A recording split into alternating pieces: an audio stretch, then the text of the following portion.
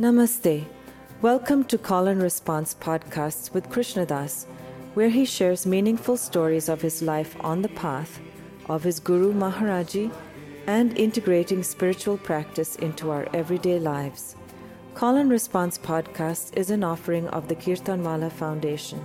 The foundation is dedicated to spreading the teachings of Neem Karoli Baba, a great spiritual teacher of India. If you are interested in supporting this podcast and the work of the foundation, please visit kirtanwalafoundation.org, KIRTANWALLAH foundation.org. So practice. You got to do practice. I'm sorry. You just have to. With our eyes open and our hearts open. But through a practice, you get used to coming back from being gone. It's more like an ability to let go.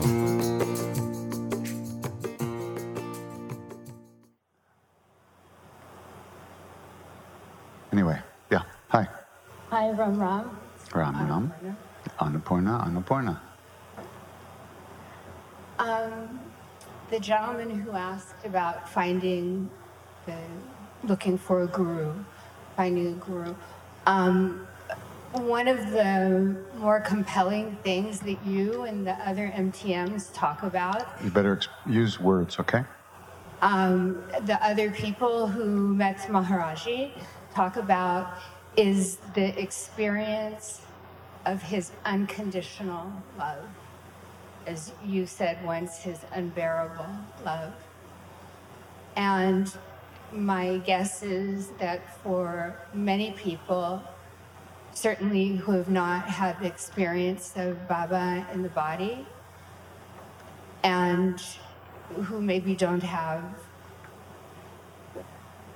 my guess is when you speak of that, many people wish to feel that, to feel unconditional love. Maybe that's why they keep coming, I don't know.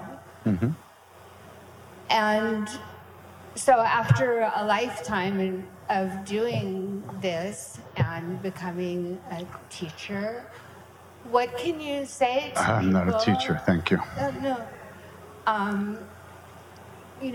What can you say to people about having that experience, finding that experience? I would say that the more you long for it, the better it is. Period. You have to be where you are. You can't be anybody else. You can't be anywhere else. What you can do is be yourself 100%. And the longing for that love is what brings you towards it. Period. End of conversation. That's it. Nothing else. That's my only qualification for any of this is longing. This insane amount of longing that destroyed my life. Destroyed everything I thought I was going to be in life and replaced it with all this nonsense. It was that longing which I brought into this life. And when I speak about this love and my guru, and you feel, I want a guru, that's a good longing to have. Because that longing will not leave you until you find what it is you're longing for. There's no easy way to get through this. It sucks. Period. I can't make it all right for anybody. But I can tell you that the more longing you have, the better it is. So what, I shouldn't talk about Maharaji because it makes people unhappy? That unhappiness is a good thing. And that's what happened when I met Ramdas. This longing was the longing I already had for something that I didn't even know what it was. It got crystallized in a way. It got concentrated. It got super infused. And then nothing could have kept me away from that. And it just worked out the way it worked out. You know, many of you probably know the story, but so after about a year and a half of hanging out with Ram Dass, and I recognized that it was Maharaji that was coming through him, I said, I want to go see Maharaji. And he said, well, I can't tell you where he is. He didn't even tell us his name. Because when he left India, when he was going home, Maharaji said to him, don't talk about me in America. So of course, all he did was talk about him. But he never said his name. And he never said where you could find him. But he talked about him. So I said to Ram Dass, I'm going to India. And he said, well, I can't tell you where to go. I said, I don't care, I'm going, I'll find him. He said, okay, wait. I'll give you my friend's address in Nainital, which is this little town up in the hills, and you can write to him and see what happens. So his friend's name was KK Shah. Now, KK had grown up in Maharaji's lap from the year 8 years old. Really, literally in his lap. Maharaji was like his grandfather. And they had the most intimate, sweetest relationship. And KK also had the personality of a spoiled child. If Maharaji said, sit down, he would stand up. If Maharaji said, stand up, he would sit down. Go away, he would stay. Stay, he would go away. Eat, he would fast. Fast, he would eat. That's the way he was, So, after Ram Dass met Maharaji the first time, that day, KK was there. He was his translator. And Maharaji said to KK, take him home and take care of him and serve him and feed him and make sure he has what he needs. So Maharaji had given KK this seva, or this service to do for Ram Dass. So now I wrote to KK and I said, I would like to come and see Maharaji.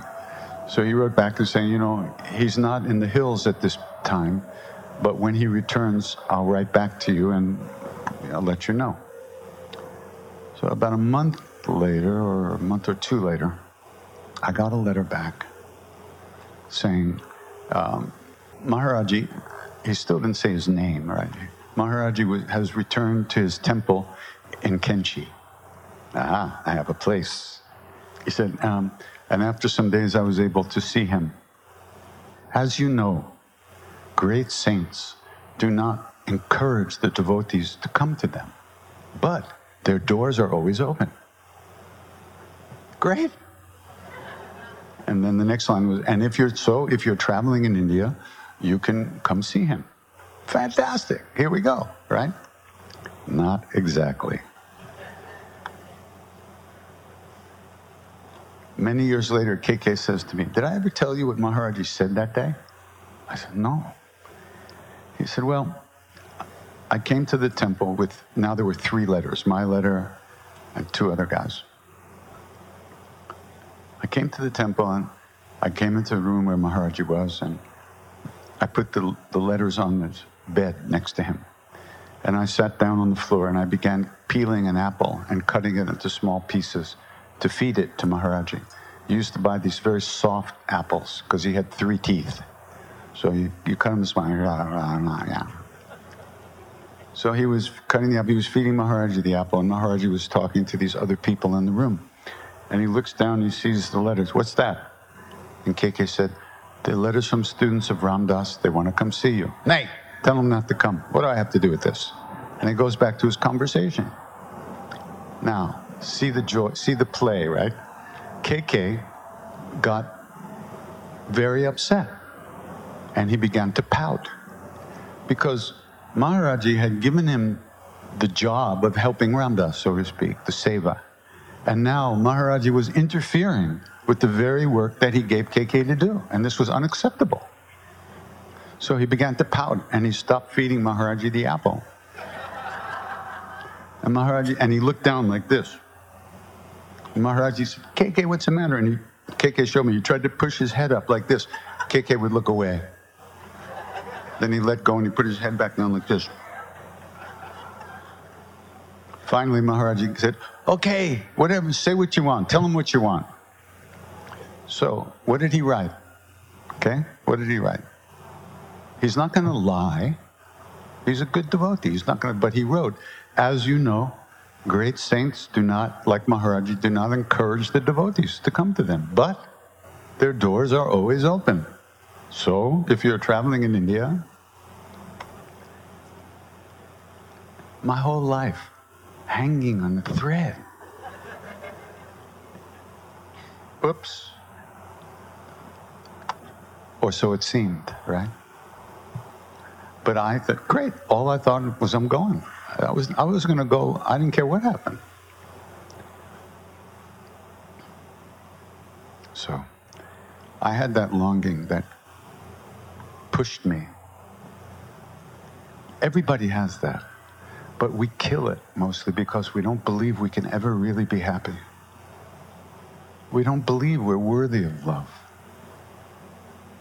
We don't believe we can be loved, and we can love fully.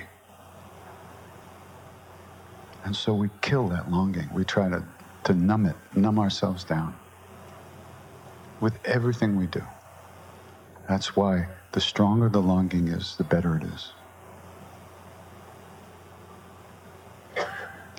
You know that Rumi poem, you must have heard, Love Dogs?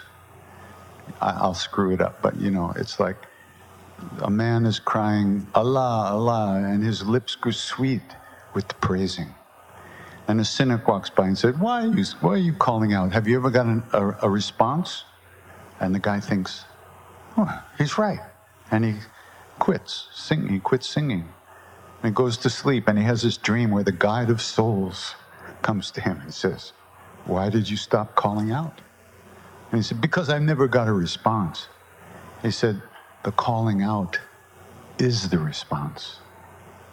He said, you hear that dog moaning in the distance, calling out for its master? That's the connection. We think we're doing it. We think it's up to us. We think when we call out, that's the first thing, and we're waiting for a response. The calling out is the response of the longing that comes from our own soul, our own being. That's the chanting. So when you say the name right once, which means you're fully there, completely immersed in the longing, in the presence, then of course the real Ram will come. It's not like it's not here already, but we don't see it. That longing, it's the only thing that can save us. And on the other hand, it fucks up our whole life completely. Because nothing will ever be enough. No matter how much we try to fake it, we'll know we're faking it. And we're good at faking it. That's okay. Go ahead, fake it. Maharaji said, keep lying, keep singing the false name. Don't stop. One of these days it'll come out of you the right way. You have to keep calling out. If you don't do it, what will happen? Nothing. And of course, chanting the name is only one of the many practices. And anything can be a practice if it's done the right way, if it's done with awareness, with intention. The trick is to be able to give ourselves 100% to it. And we don't do that. I remember the winter of 69, 70, Ram Dass and I and others were up at the Lama Foundation all winter. And we heard about this New York artist named Herman, who had gone to India and learned to meditate and had come back and was now living just down the mountain from Lama. And so a group of us went to see him. And I sat in the back of the room and everybody else was talking. I was just listening and stuff. And then we were leaving a couple hours later, and I was the last one out the door. He grabbed my arm, and he looked at me and he said, you have to find out why it is that you can't give yourself 100% to whatever you're doing. You ever see, like in a taxidermy shop, you know, the squirrel on the wall? You know, that was me. He nailed me to the fucking wall. It was unbelievable. I can remember that feeling right now. That was 50 years ago. He got me perfectly. And from that moment to this moment, I notice that I'm not giving myself 100% to it. So then I recommit again and again. I come back. So at one point, I would assume that I'll come back and I'll never leave. We'll see. It's a nice fantasy. Krishna Das, I want to say thank you so much for coming out to LA. Our mutual sister, we were going to actually fly to Atlanta with Geeta. Oh yeah, Geeta Mehrotra, lovely. Yeah, we had a great time. To come and see you, so thank you so much. You a disciple of Dada? Exactly. And that's what I want to also, Dada talks about, when you talk about ripening the soul, he talks about the ego. And once we can start to diminish that, I think that's where the ripening process begins. So before you answer that, I just have a request, either today or tomorrow, if you can sing God is Real, because I have watched it about 50,000 times, and I just cannot get... So you know it by now. Give it up. I want to hear it from you. I want to hear it from you. This is the weirdest thing. I want to tell you, for some crazy reason, every place I've been going in the last month or so, people have been asking me to see God is Real. After like years, I hardly ever sang it. Oh, everybody wants... What's the deal here? I think I've been sharing it all over social media, so that's why. Terrific. Thank you. So his Dada Vaswani, who left this body last year at 100 years old, was one of the greatest saints I've ever met. This man, there was nothing in there but love. It was extraordinary. And he was so kind to me. The first time I met him was in Chicago, and this guy Jeremy, who made the movie of me, you know, whatever it's called, One Track Heart. Yeah. He was in Chicago shooting, and he knew the people where Dada was staying, so we went over there. And so I sang for Dada, and he just sat there. He was in a wheelchair at the time. He was 96 maybe at that point, or 95. And after I was finished singing, this Indian guy goes, "Oh, Dada, when Krishna Das sings, it makes me dance." And Dada kind of opened up his eyes. He looked at the guy and said, "When Krishna Das sings, it brings my mind to peace." Pretty nice. I thought that's very nice. Thank you. But so then last year, a year and a half ago, he would come to New York and he would ask me to come and sing at his talks. And he would talk first, and then he would sit on the side of the stage and listen while we sang. So the last time I saw him, after we chanted, I went over there to see him, and I was sitting on the ground in front of him. And he just looked at me, and he said to one of his people, he said, "Go bring those books for Krishna Das." And she said, "Dada, they're all the way on the other side of the room in the hallway." And yeah, good, go get them. So this woman goes off to get the books for me, and he just sat there and he was looking at me and smiling, just looking and smiling. Like 15 minutes went by, right? And another one of his devotees said, "Dada, Krishna Das is sitting here, but you're not talking." And he looked at her, and then he looked back at me and he smiled again. And he said, "Ralph Waldo Emerson was a very great yogi. And he wanted to meet this other guy in England, I forget who it was. And he took a horse carriage, and then he took a train, and then he took the boat, and then he got to England, and he took another train, and then a carriage, and then he walked, and he got to this other guy's, this great saint's place in England, this yogi's place in England, this is in the 1800s. And they went in, and they sat for an hour together, without a word being spoken. And then Ralph Waldo Emerson left and walked and took the train and did the boat and went back home. And then he looks at her and he looks over at me and he said, Krishna Das and I have said everything there is to say. That was the last time I saw him. He was so beautiful. God.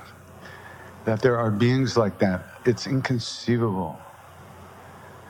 We slog around in our miserable lives. And there are beings like that in the world. And we are like that.